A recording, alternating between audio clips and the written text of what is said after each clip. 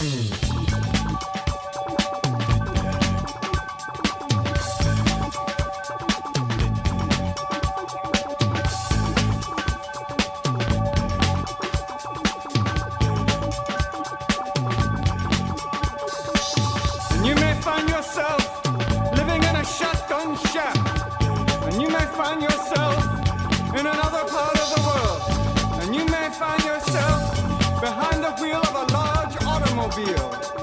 you may find yourself in a beautiful house with a beautiful wife. And you may ask yourself, well, how did I get here? Letting the days go by, let the water hold me down. Letting the days go by, water flowing underground into the blue again. Hello, how's it going, everybody? This is Chris. Welcome to episode number 33 of X-Lapsed.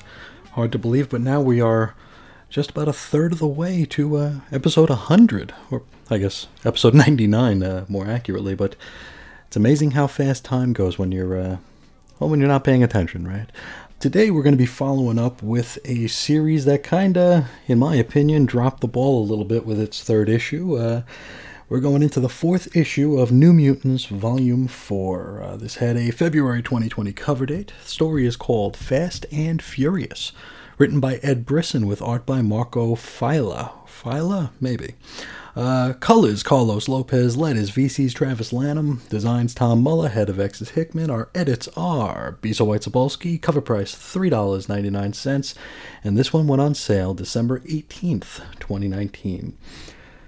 Now we open with our roll call, and as we've been tending to do over the past couple of episodes here, we've got Armor, Glob, Sage, Boom Boom, Maxime, Manon, Beak, Angel, the other Angel. Then 2 pages of credits, and then an info. Whoa, not an info page. We're actually going right into comics. I can't believe it. Okay, let's get into it. We open on Krakoa, and it looks as though the never-ending party at Carousel is still happening.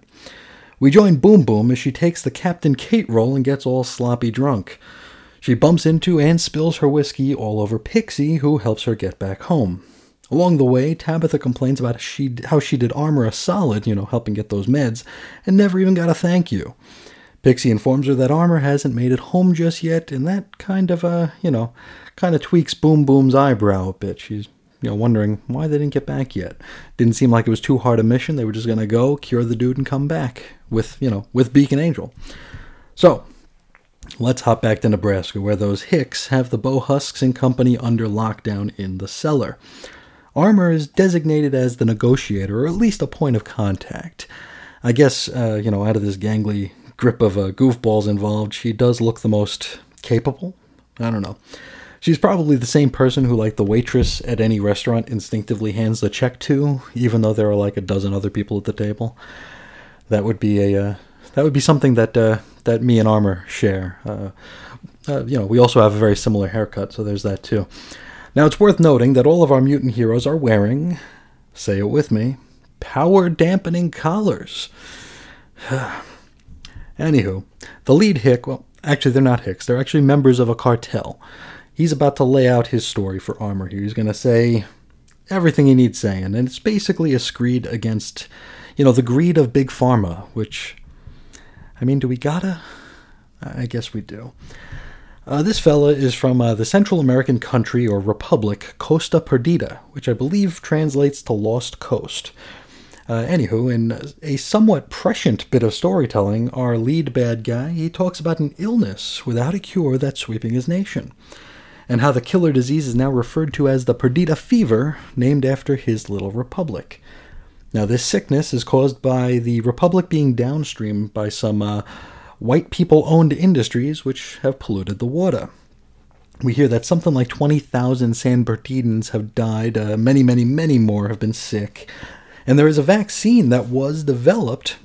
However, at $1,000 per inoculation, it's not all that realistic for the locals.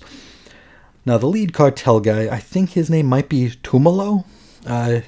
He had this controversial pharma CEO dealt with, which is to say he had that controversial pharma CEO killed. And in fact, we get an entire boring info page about it. Now back to comics, Tumalo has now set his sights on mutants, the same mutants who are currently holding the world hostage with their miracle drugs.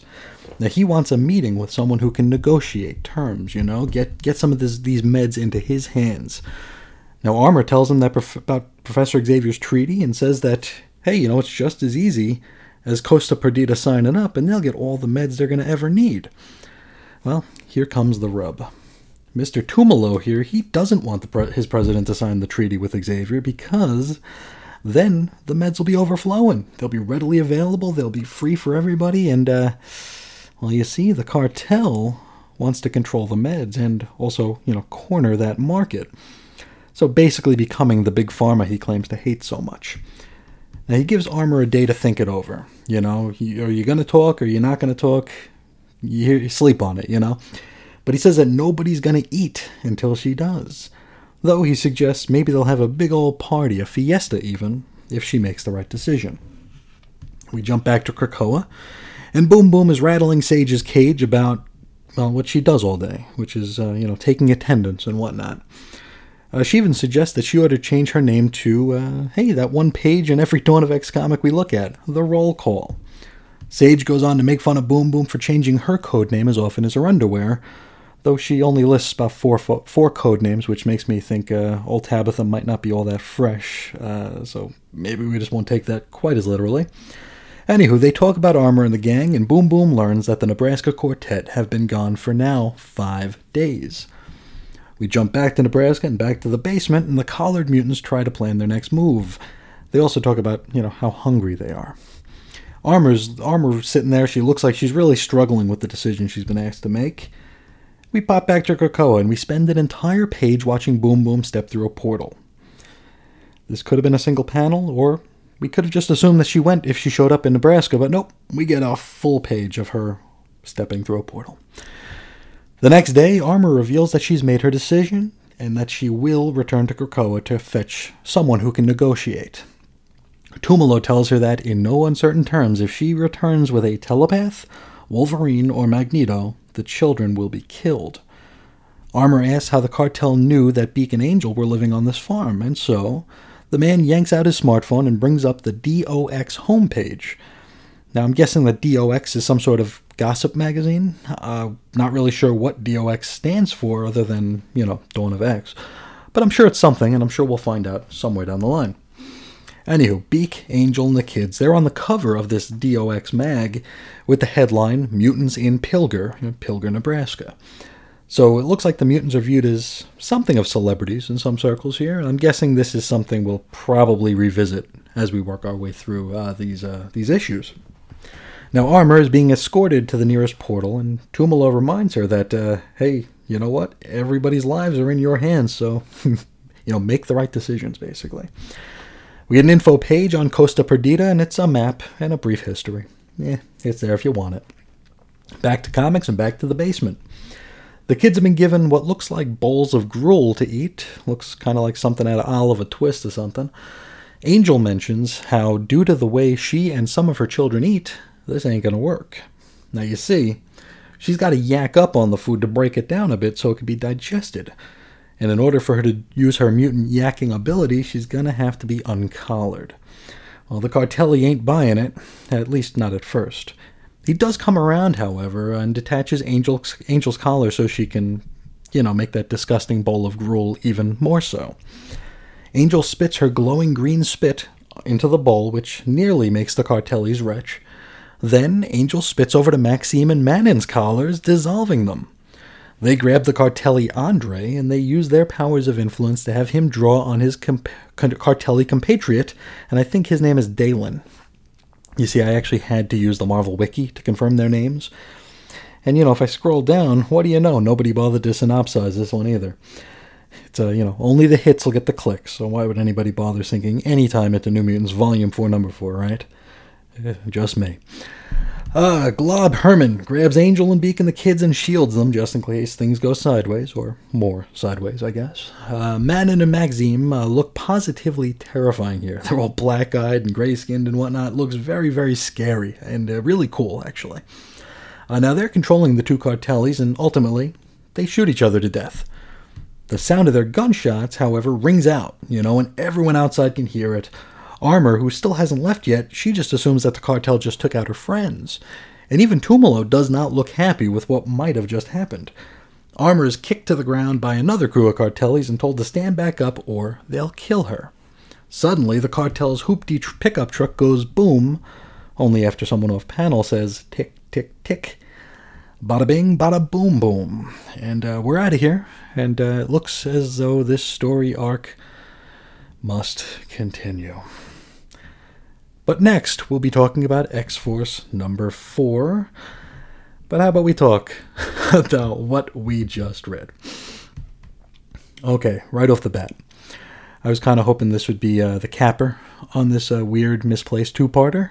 I was hoping it would be a weird misplaced two-parter, but yeah, it looks like this bugger's going to linger for a little bit. I haven't read ahead. I haven't even flipped ahead. And now I'm worrying that we're going to go like a full 12 issues jumping back and forth between the Shi'ar space story and the ones on the farm, maybe like 2 at a time, but I really hope not. I really hope not. Now this entire story felt like it was trying to teach the readership that big corporations are bad. Being written by someone collecting a check from Disney. Okay. Yeah, corporations are bad. We get it. I get what they're going with here, right? What they're going for here. It just feels a bit too soapboxy for me to kind of roll with. Big Pharma being bad feels like a pretty safe target. I mean, I think you're not going to get a lot of argument that the pharmaceutical industry is wildly greedy and cares more about the bottom line than actually helping the people with the wonderful things that they create in their laboratories. I will say that it was interesting seeing this from the point of view of a cartel, though. That much I'll hand them. Because we have our man Tumalo. He starts his screed and he's like painting his people as victims and how bad the pharmaceutical companies are. But when it all comes back around, it looks as though he's kind of just jealous of Pharma's hustle, right? They've been successful in their shakedown and he wants a piece of that pie. He wants all the loot. He wants all the power. He wants all the control. And that's all fair enough. That was probably the best bit of this issue because it kind of zigged where I was expecting it to zag. Sticking with some good points, let's talk a little bit more about good points. The Cartelli showing a little bit of humility in the basement, allowing Angel to feed her children. That was pretty nice. Because I mean, at the end of the day, it's human and mutant, and every bit and piece here. But at the end of the day, they're all just people, right? I mean, who's to say that poor dead Andre or poor dead the other guy didn't have families and children of their own, right? So, humility was on display, and I like that. Manon and Maxime, oof, the scenes with them controlling those two Cartellis, they were horrifying. I thought that was super cool. I don't know these characters from anywhere besides the previous issue, so I might have to track down some more stuff that they're in because that was pretty cool. And they don't seem heroic, I wonder, like, I don't know where they were introduced. Were they introduced as good guys? I don't know. I mean, they seem very, very powerful and they seem kind of evil. So maybe after Dawn of X shakes out, we'll see where they land, where their constitution lies, right? I'm also intrigued by learning whatever DOX or Docs magazine might turn out to be here. I wonder if it's going to be like a TMZ for mutants or something. I think that could be interesting. I mean, we've played with the concept of mutant as celebrity, like even going back to like Ecstatics and X-Force before that. And it's been a little while, I think, since we've really touched on this, though, again, I have been away, so it could be something very, very common. But I think that could be a fun angle to play with, having, some reporters try to follow them around, try to snap candid pictures. I think that just could be interesting. It then again, it could not be interesting, but I'm willing to give it the benefit of the doubt. Now, how about we talk about Tabitha, Miss Boom Boom? Why are we getting so many drunk mutants? Is this supposed to appeal to, like, edgy teenagers or something? It feels just so misdirected. I mean, come on, Marvel. You gotta know that these books are mostly being bought by people in their late 30s and up, right? Come on. And I'd like to think that people in my cohort and older are kind of over thinking it's cool to get sloppy ass drunk, like as a thing. I mean, sure, drink if you like, get drunk if you want to, but this whole like feeling that mutant drinking equals cool writing already felt way too try-hard back in Marauders #1. Now it just feels lazy. Again, that's just me. Different strokes, different folks, but for me, it just kind of makes me cringe. It makes me feel like the writer's trying a little too hard to be cool. Speaking of unpleasant things, let's talk about Sage. Why is she still here? She clearly hates everyone and everything. Like, shouldn't she leave? Shouldn't she go to like an uninhabited island somewhere? I mean, it's to the point where I cringe every time I see her because I'm expecting her to be like snippy and snarky. That's not deep characterization. That's not layers. That's just writing an a-hole. And that's what Sage feels like here. One more thing here. The art, definitely a step down. I complained a little bit last issue about how Academy X Flaviano's work looked. But this is like a step down even from that. For seasoned X fans, like if we were to say Flaviano or Flaviano, however you say that, was Joe Madureira, Marco Fila is Roger Cruz. Passably similar at first glance, but when you look close, you can see the wrinkles. You can see where it is not what you're looking for. Still, fine art, but just not what we got from Flaviano, and certainly not what we got from Rodriguez. So that is what it is. I feel weird always. I always feel weird talking about art, but here we are, right? Overall, not digging this. I'm still not digging this here. And let's see here. I'm going to actually flip through my long box, or my short box full of these unread Dawn of X books here, and I'm going to see what's on the cover of our next issue of New Mutants, just for my own curiosity here. And, we got Deathbird on there, so I guess we're going back to the Shi'ar for issue 5. So, yay. I guess we'll see how it goes. We'll try to be optimistic, but that's all I got to say about New Mutants #4. But before I let you guys go, let's hop into the mailbag here. We got a couple of letters here. We're going to start with Damien, and he is discussing Fallen Angels #3. He says, I swear if I met Brian Hill, the writer of Fallen Angels, he would tell me that he writes comics but is really a poet.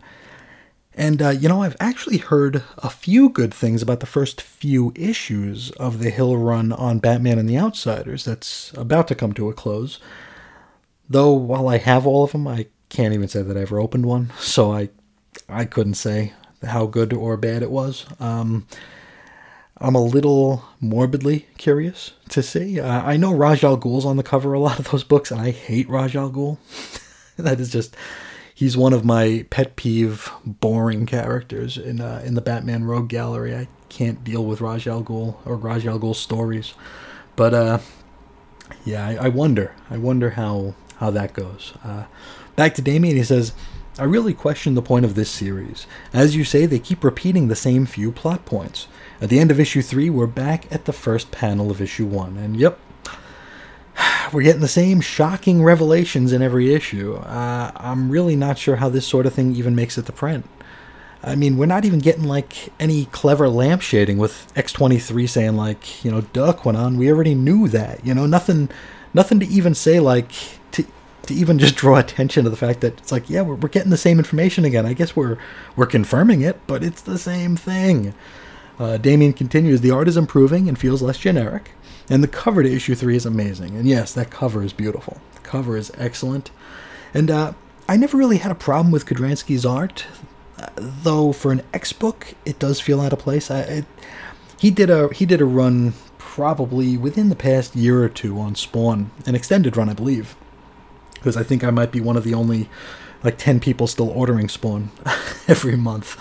I don't read it. I haven't read it in a while, but I still get it because I got a soft spot for it.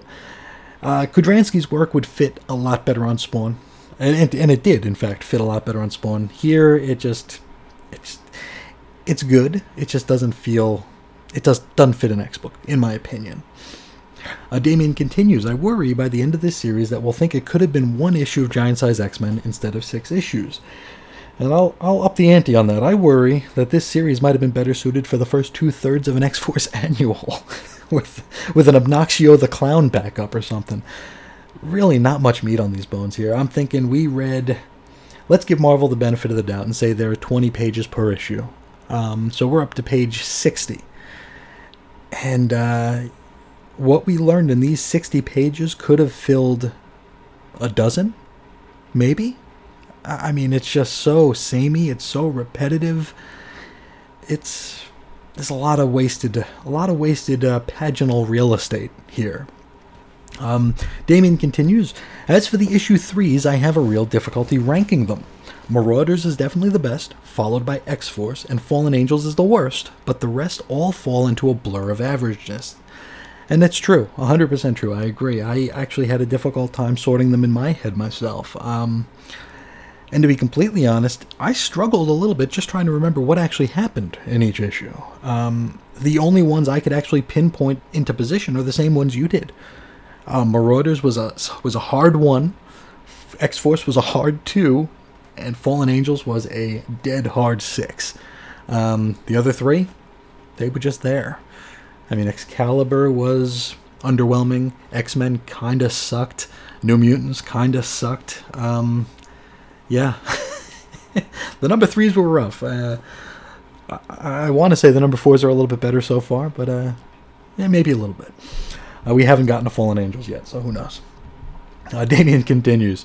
I remember you saying way back when you hit the midpoint of Hoxpox that you were afraid it was going to hit that part 4 of 6 wall where the story treads water. I feel like we're in that zone now, and yeah, and it's one of those things that I wish I never noticed when I was reading.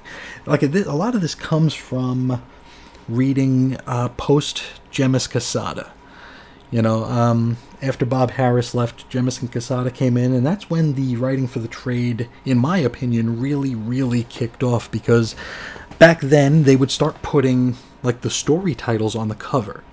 And they would be, like, you'd have an issue of Uncanny X-Men, and on the cover would be like, The Draco, part 1 of 6. So you knew that there were going to be 6 parts.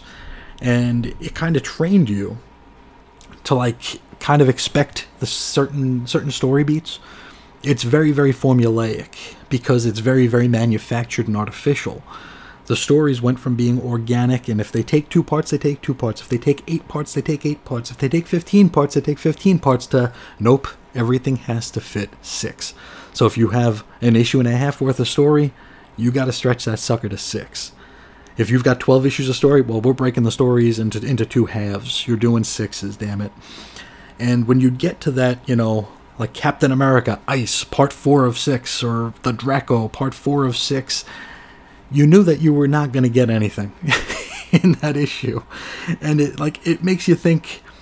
It's kind of like discovering how magic tricks are done, right? You can never really look at them the same way again. You begin to see all of the attempts of sleight of hand, and you start to notice every nuance and everything that's supposed to distract you. Because writing for the trade, whether Marvel wants to admit it or not, does exist. It does. I mean, their friends at DC admitted as much. They said, hey, writing for the trade's a thing. It's really hard for us to unsee that. The tricks, the tropes, the shortcuts used, they're apparent. And, I mean, yeah, we're hitting that wall pretty hard here in these early Dawn of X books here. It's as though it feels like we're already treading water with over half of these books. Which, you know, from a creative standpoint, begs the question of why they flooded the damn shelves with six books all at once. I mean, financially we know why, commercially we know why, bean countingly we know why, but as a creative endeavor, it feels like I don't know. It just feeds into the glut and the feeling that we are just kind of treading water. We're just waiting. We're just waiting for something to happen, and not much is. So we'll take it as we get it, I guess, right? But thank you so much for writing in, Damien. Next, we have Al Sedano, and he is talking about House of X number 4. And he says, look at this, 3 days in a row. And I've also ordered volumes 1 and 2 of the Dawn of X trade. So, I mean, I'm here at least until the end of those. First of all, thanks for the trip down memory lane with mentioning Alchemy. Now, Alchemy is a character that was introduced back in X Factor 41 from a contest Marvel ran. This was a create your own mutant contest. And I don't remember how he came up in conversation in the House of X episode, but I do have a soft spot for Alchemy. Al continues, damn, I remember when Marvel had that create your own mutant contest. I wonder if we'll be seeing him at some point. Considering they're bringing back WizKid, anything's possible. And it totally wouldn't surprise me to see Alchemy make a comeback. It wouldn't surprise me to have him show up in a very important role. He'll just be the most powerful guy. I could be projecting, right? But I feel like creators like pulling these obscure characters out of the woodwork to get themselves cred with the longtime fans. So like having Alchemy show up, I think that would like check a lot of boxes for some people, myself included. It reminds me of that one page in that awful Heroes in Crisis where Tom King brought up the Protector, from the New Teen Titans drug awareness issues, and everybody kind of squeed that, like, oh, we haven't seen him in forever, and yeah. A year from now, half of comics Twitter might have Alchemy avatars. Who knows, right? Personally, I'm still waiting for the return of Equus. Equus was I don't know how much crossover there is between this show and my blog, but I mentioned the other day I covered the Uncanny X-Men at the State Fair of Texas, which was a Dallas Times Tribune or Dallas newspaper. It was a freebie that came in the Sunday paper, and it was a full-length comic book, and in it we met the centaur mutant named Equus. Short for equestrian, probably, but I'm waiting for his return here. That's when I'll be impressed. Bring me Equus, and bring me Ice Cream also. Bring me Ice Cream, who I will be writing about in the next couple days. You'll see some stuff about the mutant known as Ice Cream. Back to Al. He says, I like the text pages in the beginning of this issue. Very fitting to list all of those who had gone before Orcus with their mutant hate. Though I do agree that the ones at the end were a waste. I loved how they call the Scarlet Witch a pretender. Ouch. I wonder how they feel about her brother. And I actually, I'm kind of at a disadvantage here. Are the Scarlet Witch and Quicksilver, are they still mutants? Are they Inhumans, or were they miracles? Is that the lame thing that they tried to do so they could use them in the movies? I don't know how that went. Are they related to Magneto anymore? I don't even know. And frankly, I wouldn't even know which 16 Avengers books to buy to find out. So I guess that's just one thing that I'll have to leave to the theologians or something. Al continues, this issue was pretty intense. It was like Days of Future Past issue, but taking place in the current time. I can see your criticism about them not acting too upset about the deaths of Archangel and Husk, but it makes sense. These are all veteran X-Men. I know that they knew there was no time for the luxury of grief. If it had been some of the newer kids, on the other hand, I would have been surprised if they acted this way. I mean, the deaths and the lack of consideration for them is going to make a ton more sense given what's to come in Chapter 9 of Hoxpox. So you'll know. You'll get that. Though that big ol' shoe is going to drop. That said, I'd still expect, I don't know, a sad glance or something from the vets. I mean, they were just so aloof to the deaths here. It's just like...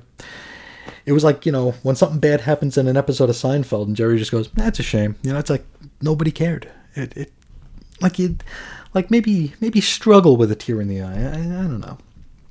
Speaking of this, back to Al, he says, speaking of this team, I'm pretty sure the Monet is penance thing had been established before. I wasn't surprised at all when that happened, though I didn't realize she could still turn into penance. Not sure if I just didn't know about that or if it's new. And I kind of just chalked that up to something I couldn't remember. I kind of gave up trying to make sense of it, and I just assumed it's something that happened before and I just forgot. But then again, when you get to New Mutants number 1, we're going to see Monet and the Penance Twins. Again, though, that might just be something I can't remember reading an explanation for, too. That might be something that is totally simple and totally makes sense. I think that might have all come to light during that all-women X-Men volume.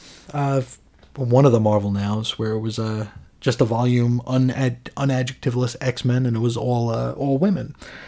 And I think I only made that about 2 issues into it before figuring out it was just like another X book to clog the shelves. There was really not a whole lot special about it. I was unimpressed with a lot of the stuff that came out then. But I gotta assume maybe that's when, because I think that's when she left X-Factor to return to the X-Men, when X-Factor was the investigation, the detective club, whatever it was. X-Factor Investigations, there we go. That's when Monet came back to, the X-Teams proper. So I wonder if that's where they put it. I might have to give that a flip through one of these days if I can discover several more hours of the day. Al continues, also, I think Mystique bears watching. I'm not sure where they're going with her yet, but some of the things she does are either odd or shady. First, she's the one covering up Husk's body. I wonder if anyone was not going to care about the deaths, it's Mystique. There's also the scene right before she dies. When Cyclops tries to contact her, she doesn't respond right away. What was she doing? And Mystique really hasn't gotten all that much play, as I thought she would in this post-Hoxpox Docs world. I figured, especially with her reasoning for joining the Quiet Council, that we'd be getting a little bit more from her, even this early on. Though, when you get to the end of Hoxpox, there'll be some discussion about Mystique and some of the things that Mystique wants, And I suppose maybe due to her ties with Destiny, Mystique might be like a story trigger that's going to be pulled closer to, I don't know, whatever the next reboot's going to be after Dawn of X. Because I think that could send shockwaves through Krakoa, and that might even bring us to an endgame for this blip in history. So Mystique, definitely one to watch for, definitely. Al wraps up with, finally, that speech Mother Mold gives about the Titans. I think she was comparing the mutants to the Titans of myth, humans to the Olympian gods, and Sentinels to humans. The humans stole fire from the gods and eventually didn't need them anymore. Kind of fits with what we're seeing in the future. They don't need the humans anymore. And yeah, that's 100% it. That is definitely what they were going for.